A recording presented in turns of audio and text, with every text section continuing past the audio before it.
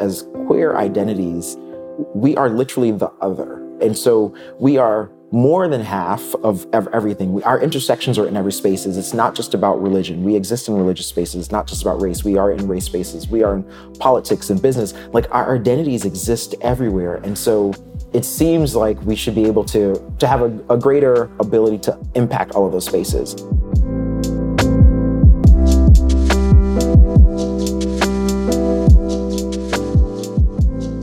Denzel Porteous is just one of those people who radiates warmth. His tenderness shines through in all of the details in who he is as a son, as a community member, and now as a father. Denzel brings this tenderness to the work he does with Stonewall Columbus, which fights for equality and inclusion for LGBTQ+ people, and Pride Fund, a venture fund that's committed to empowering the next generation of queer entrepreneurs. His deep convictions about justice, access, and intention all begin in the home. And on this episode, Denzel invites us into his. Welcome to Your Attention Please, the companion podcast to the Hulu series of the same name that introduces us to present-day makers of Black history. I'm Kimberly Drew, curator, writer, and co-editor of the anthology Black Futures. One small production note. Denzel was traveling for work and in a location that's a little noisy at times. So you might hear some background noise, and we decided to keep those parts in the episode because what he's saying is just that important. So let's get into it. Today's guest is Denzel Porteous, venture partner, capacity builder, and self-described professional gay. Hello and welcome. Hello. I'm sorry, I got excited, so I said hello first, or at the same time. That happens when you're excited. I'm so glad to be here. Hello.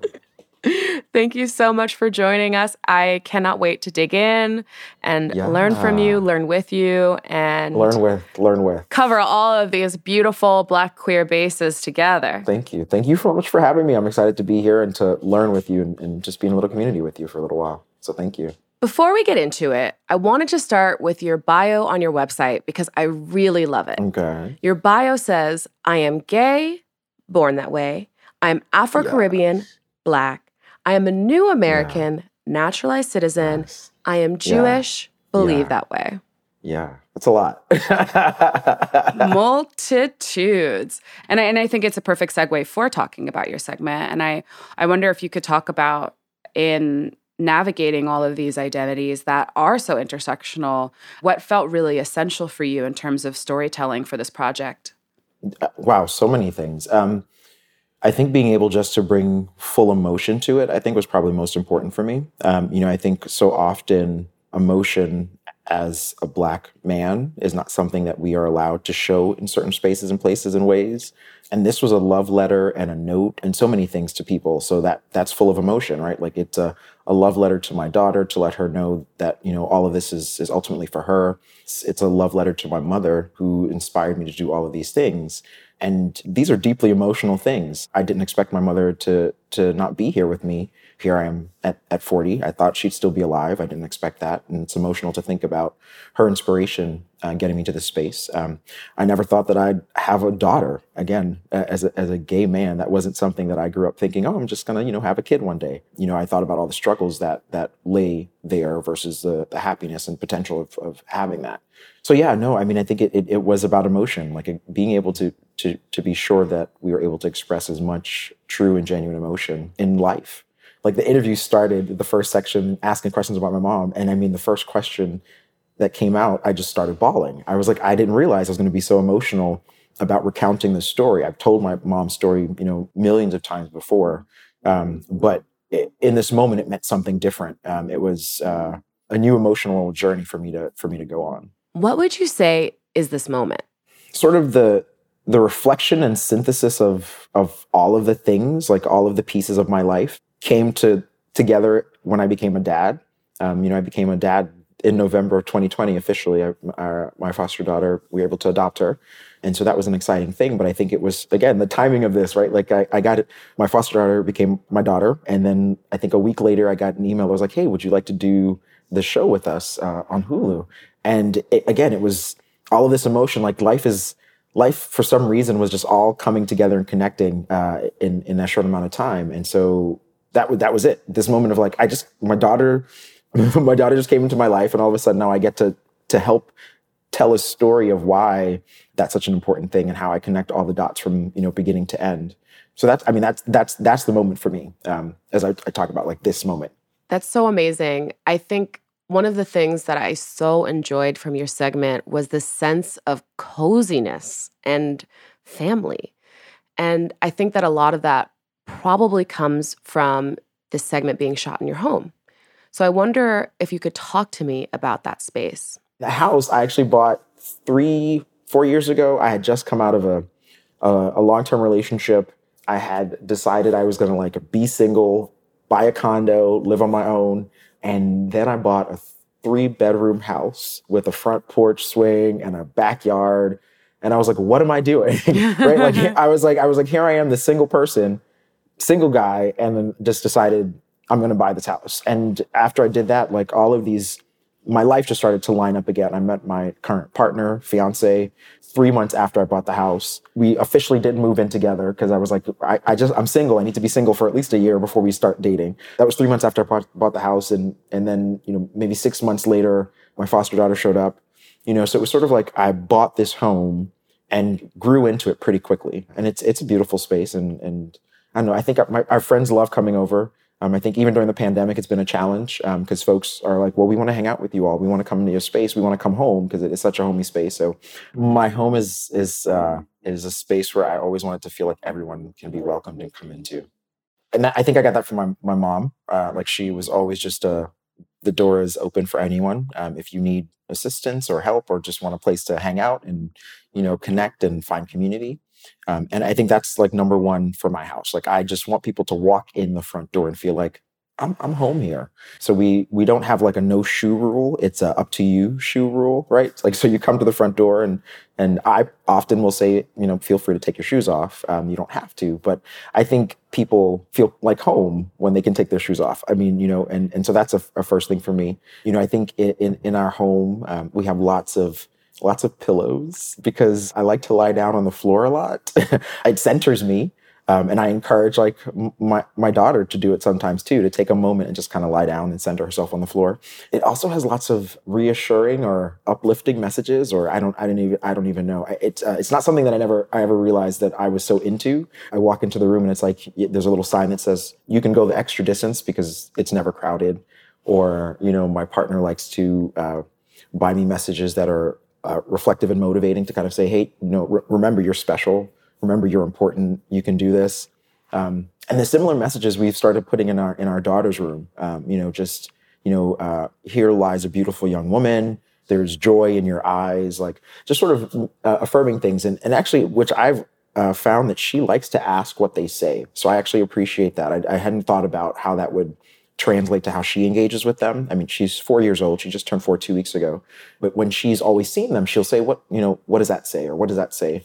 And I appreciate that she has a desire to learn what the messages are.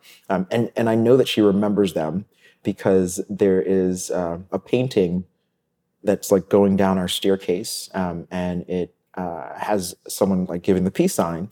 And so my partner and her every morning, they kind of give a peace sign back to the painting.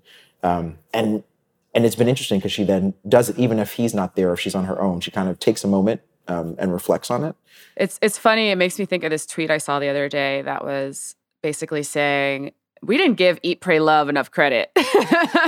Love that movie. We were going ham on that movie, and I rewatched it, and I was like, first of all, Viola Davis is incredible. Yes. And we forgot Viola Davis was in that movie. Yes. But also, Eat, Pray, Love as a philosophy, why not? Why not just give yourself these opportunities sonically to remember and place ourselves where we want to be or where we might need to be?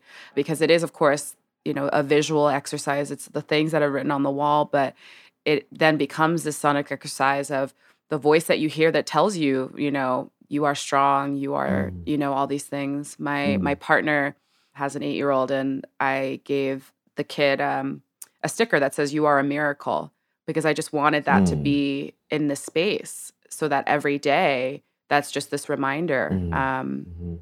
I mean, it's the same reason why I practice, my daughter's name with her every night as she goes to bed, right? Like, to me, I practice that with her because it's sort of, one, I want her to know who she is, and her name means something, but also there's going to be this wonderful memory of like her practicing her name with her dad, right? And she's going to always have that. Yeah, it's real. It's very valuable. My mother is in a difficult health moment, and it's impacting her voice. And I've been thinking so much about the sound of my mom's voice and how it might not be as it was as I always knew it.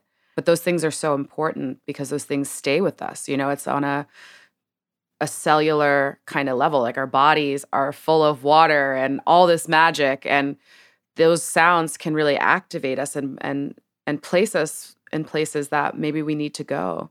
Yeah. Yeah, and I hope, if you haven't, I hope that you have some recordings of your mom's voice. Oh yeah, she loves a voicemail, so don't even worry about it. I have plenty of things, but I do think about that. As I mean, we're both people who were formerly children, right? Yeah. At the very base, we have those memories that still are so embedded on us, good, bad, or otherwise. Yeah, and that's something that that I don't have, right? Like, I have to remember what my mom's voice sound like, because that's all I have. I don't have a recording of it. I don't have any place where I can, dig it up. There's no video footage that I can find. But it is a striking thing to think about, sort of like how I can remember her laughter, right? Like, that is poignant in my head. And outside of that, it is oftentimes sad for me because I just can't hear her voice.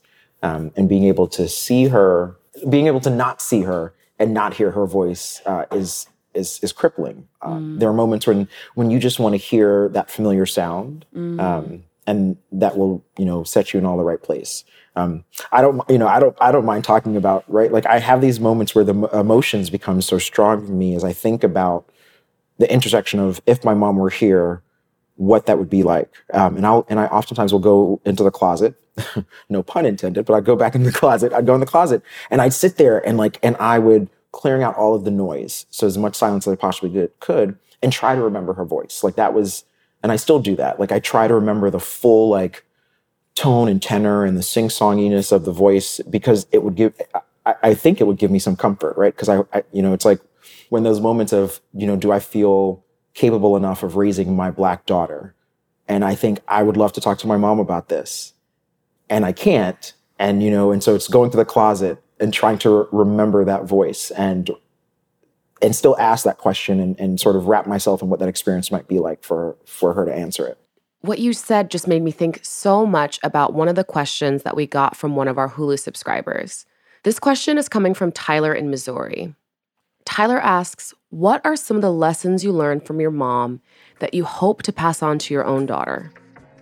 That is a good question. Gosh, I think cooking. I learned how to cook from my mom. And so at some point, I hope I can pass it on to my daughter. Maybe she'll appreciate it as much as I do. I think there's so much joy and connection in cooking. I have some really great stories of cooking with my mom. So I think that's something. My mom just taught me how to have an open heart. Even as she questioned or didn't sort of understand folks and people and things, she still taught me how to have an open heart. She taught me that everyone was going through their own struggle, and so we should, sort of meet them in that space and figure what that is. She taught me how to have an open home. I think my home now is deeply a reflection of what my mom taught me. Everyone is welcome. Leave your judgment outside. So that is something I hope I'll be able to pass on to my daughter. She taught me how to laugh. I think my mom's laughter was something that was moving for other people. I can remember other people talking about her laughter and how much that brought joy to them. And I hear that from people when I laugh and when I bring sort of that joy.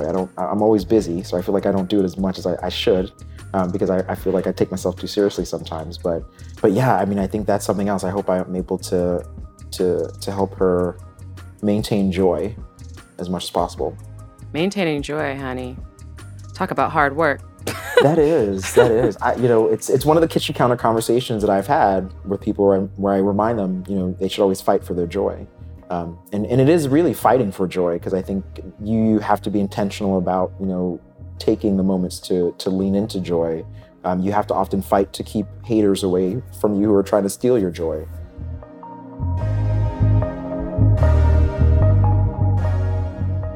Thank you, Denzel, for your response, and thank you, Tyler, for that question.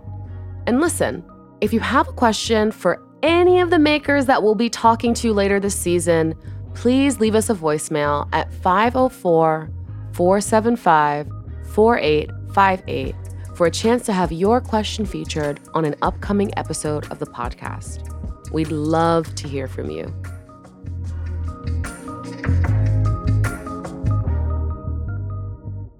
I've been trying to decide how to wake her up with different songs. Because again, I remember the music of my home and what I grew up with, and country music and, classics and, Jamaican rockers and all these different things. And, and so recently I've been waking my daughter up with Beyonce.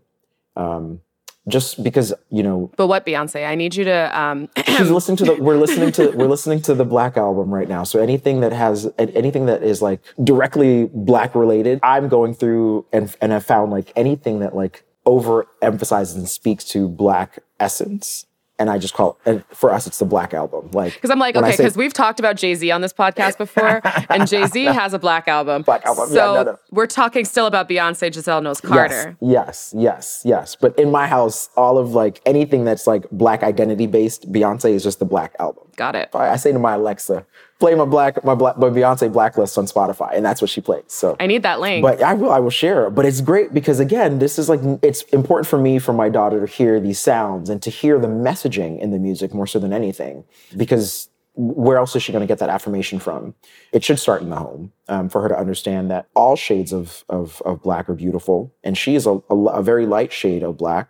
Very similar to my mother, which is also very interesting for me again, because she is my adopted daughter. So looking at her, I see my mom because they literally look so similar. But she wakes up now to songs of Beyonce and Blackness, because that's that's important for me to sort of help her start to understand her skin color and who she is, and her identity is beautiful and powerful and all these things. And So you'll send me your Beyonce playlist, and I will send you, there's this BYP 100 did a chant song that I listen to now almost daily. And I also listen to Stevie Wonder, Don't You Worry About a Thing. Don't worry about a thing. We're a thing. Yeah. Wow, so many things. Now I'm thinking so much about the home, thinking so much about family. I really appreciate you sharing so abundantly in this space, because I know that it's not easy to do. How do all of these things, safe, affirming spaces, vulnerability, and setting expectations, inform how you do your work? I've had the opportunity to step in roles in recent that allow me to bring my full self and full identity to the table. Being CEO of Pride Fund One, which is a venture capital fund that singularly focuses on LGBTQ identities and ventures, that was a yes, right? Again, the opportunity to uplift and represent queer identities in business that are so often overlooked and who often don't feel comfortable bringing that identity to bear to ask for money or to present ideas. We understand that business ideas usually come from some intersection of yourself, right? You come up with these ideas because there's something within you that matters. And so if you are queer identity and your business idea was started because of that, you may feel that you can't go and ask for money or raise money on that premise. Again, because it was just until last summer legal to fire someone based on this, right? And so that's why this was so important for me to step into this space. And also because there's so few Black identities who are in venture. You don't see a lot of me. So when you put that intersectional identity of being queer and Black and leading a venture fund, that's, that means something. And then, I had the opportunity, I had started a nonprofit consulting business back in 2015. And so I was doing that part-time while I was working full-time in other jobs. Most of my time has been in higher education administration. And I quit my job, full-time job, in January of 2020. So at the beginning of the pandemic, I was like, peace out. That's not why I did it. It was like already in the works. Like I had been so broken at my last job. I mean, that's a whole other thing about like just broken. Like they broke me. Like it was intentional breaking of my spirit. But I left that place because I felt broken, and I was like, I need to change the space I'm in and set my intentions in a new way. And so I, quit the job, said I'm going to lean in full time into my consulting business, my nonprofit consulting. And during that time, I stepped into an interim leadership role with Stonewall Columbus, which is Central Ohio's LGBTQ community center and organization. We host the second largest pride in the Midwest behind Chicago, where we welcome 800,000 people to Central Ohio. We have a community center that has 1,500 square feet of public community space in the short north. And so we do a lot of work to ensure that we are uplifting the LGBT community so all of our identities are thriving. And so that's the work that I've stepped into. So that's why I now say I'm a professional gay. Right? The jobs that I get paid to do literally are to ensure that queer identities are being seen, are being heard, and that marginalized identities within those communities are also being seen, heard, and uplifted appropriately. Yeah. I mean, there can't be a conversation about liberation in the state of Ohio that does not center Blackness in some way. To even think about the Great Migration. My family is from Cleveland. You just can't do it. There's no way that you can do that without talking about the leap of faith that our people had to take. Yeah. Well, it's interesting because I don't think people know a lot of the history of Ohio. I mean, full stop, right? Like, I don't think people realize the history, whether that's the Underground Railroad history, that whether that's, some of the senators in Ohio many moons ago being some of the first who were pushing for equality and equity. So it is true. You can't really talk about liberation in that state without thinking about the Black identity. And I think, and it's attached to so many other things,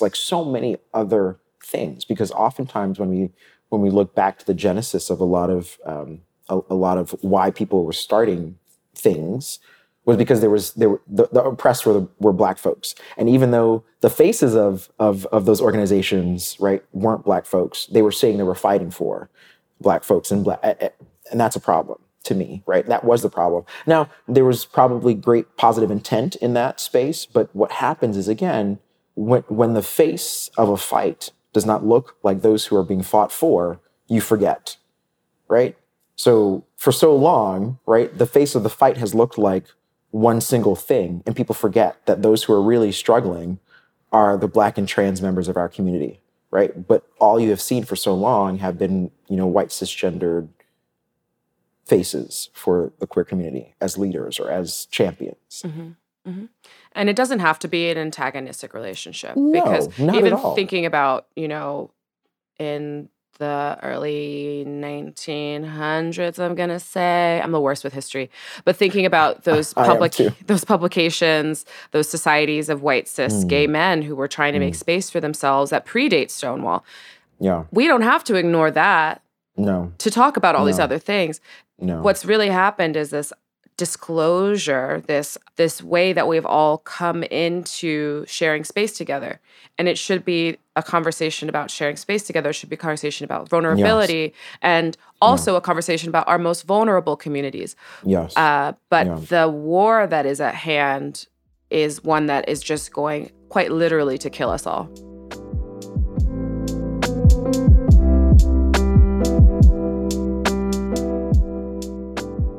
So I know that as part of this project, you identified a nonprofit that you loved and partnered with Hulu to support it. Could you tell us a bit about the organization that you chose and why it's so special? Yeah.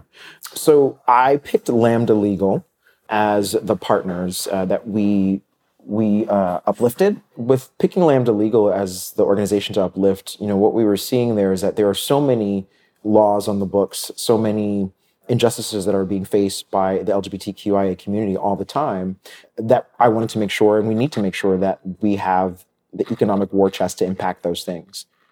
Money matters, right? And I think even in the political arena, if we don't have the opportunity and ability to educate folks and put out messaging and appropriate resources and support to inform folks, then we can't, get the work done that we need to in terms of impacting legislation, ensuring that any sort of illegal or concerning activities that are happening to LGBTQ people are being fixed and impacted. Yeah, I mean, this is a great time to remind anyone who's listening that if you're donating to any of these types of organizations, to donate specifically to the 501c4 lobbying arm of these organizations and be really deliberate about the type of ways that you'd like your money to be used, because that is such a powerful thing when it comes down to legislation, when it comes down to how budgets are divided. Your power is there. It is, I guess, I don't even know if the word is excited. Maybe I don't know what the word is, right? But maybe excited works. Like when I think about the fact that like as queer identities, we are literally the other. Like if that, right? And so we are more than half of everything. Our intersections are in every spaces. It's not just about religion. We exist in religious spaces. It's not just about race. We are in race spaces. We are in politics and business. Like our identities exist everywhere. And so it seems like we should be able to have a greater ability to impact all of those spaces. And I don't know that we've taken the full power that we have to make that impact happen. As I think about even the physical space or physical representation of that happens with the building, right? So at Stonewall, we have a physical building. And I think that's something we think about. Like, how do we bring all these identities into the space, right? Like, how do we invite them in and help them feel safe and welcome in that space? I'm always excited and enticed by conversations that I walk away and really feel like it was such a good use of my time. And I appreciate taking the call to be on this podcast so seriously and so tenderly. Thank you for having me and chatting with me and just spending a little time. I really, really appreciate it. I really, really appreciate it.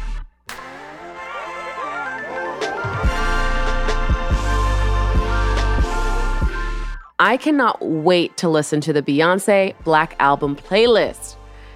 Denzel, thank you for inviting us into your world.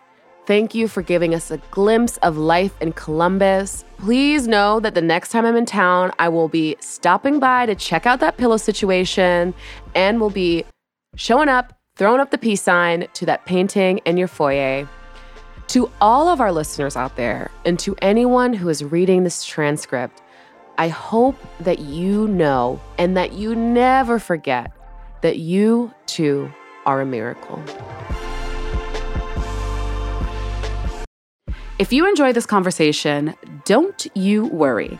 We've got so much more to come. We'll be talking to all of the makers from season 2 of Your Attention Please on this podcast. So, if you haven't already, watch the show, now streaming on Hulu.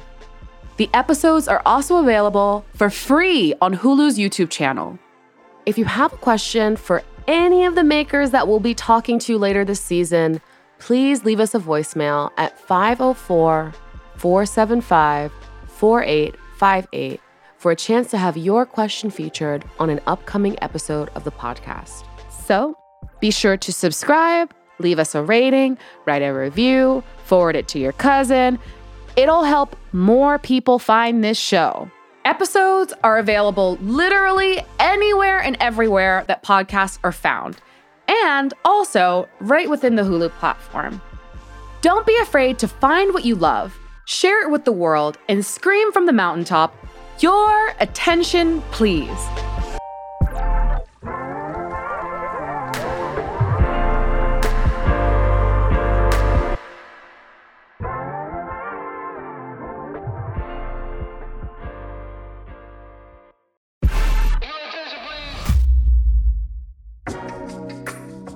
Your Attention Please, the podcast, is a production of Hulu and Pineapple Street Studios. Our executive producers are Jenna Weiss-Berman, Max Linsky, Jayann Barry, and Barry Finkel. Our lead producer is Sophia Steinert-Evoy, and our associate producer is Brianna Garrett. The Your Attention Please theme song is composed by Teddy Walton. Our show is engineered by Davey Sumner. And of course, I'm your host, Kimberly Drew. You can find me on social media at Museum Mammy. That's all for this week, but we'll be back next Tuesday with more Black excellence.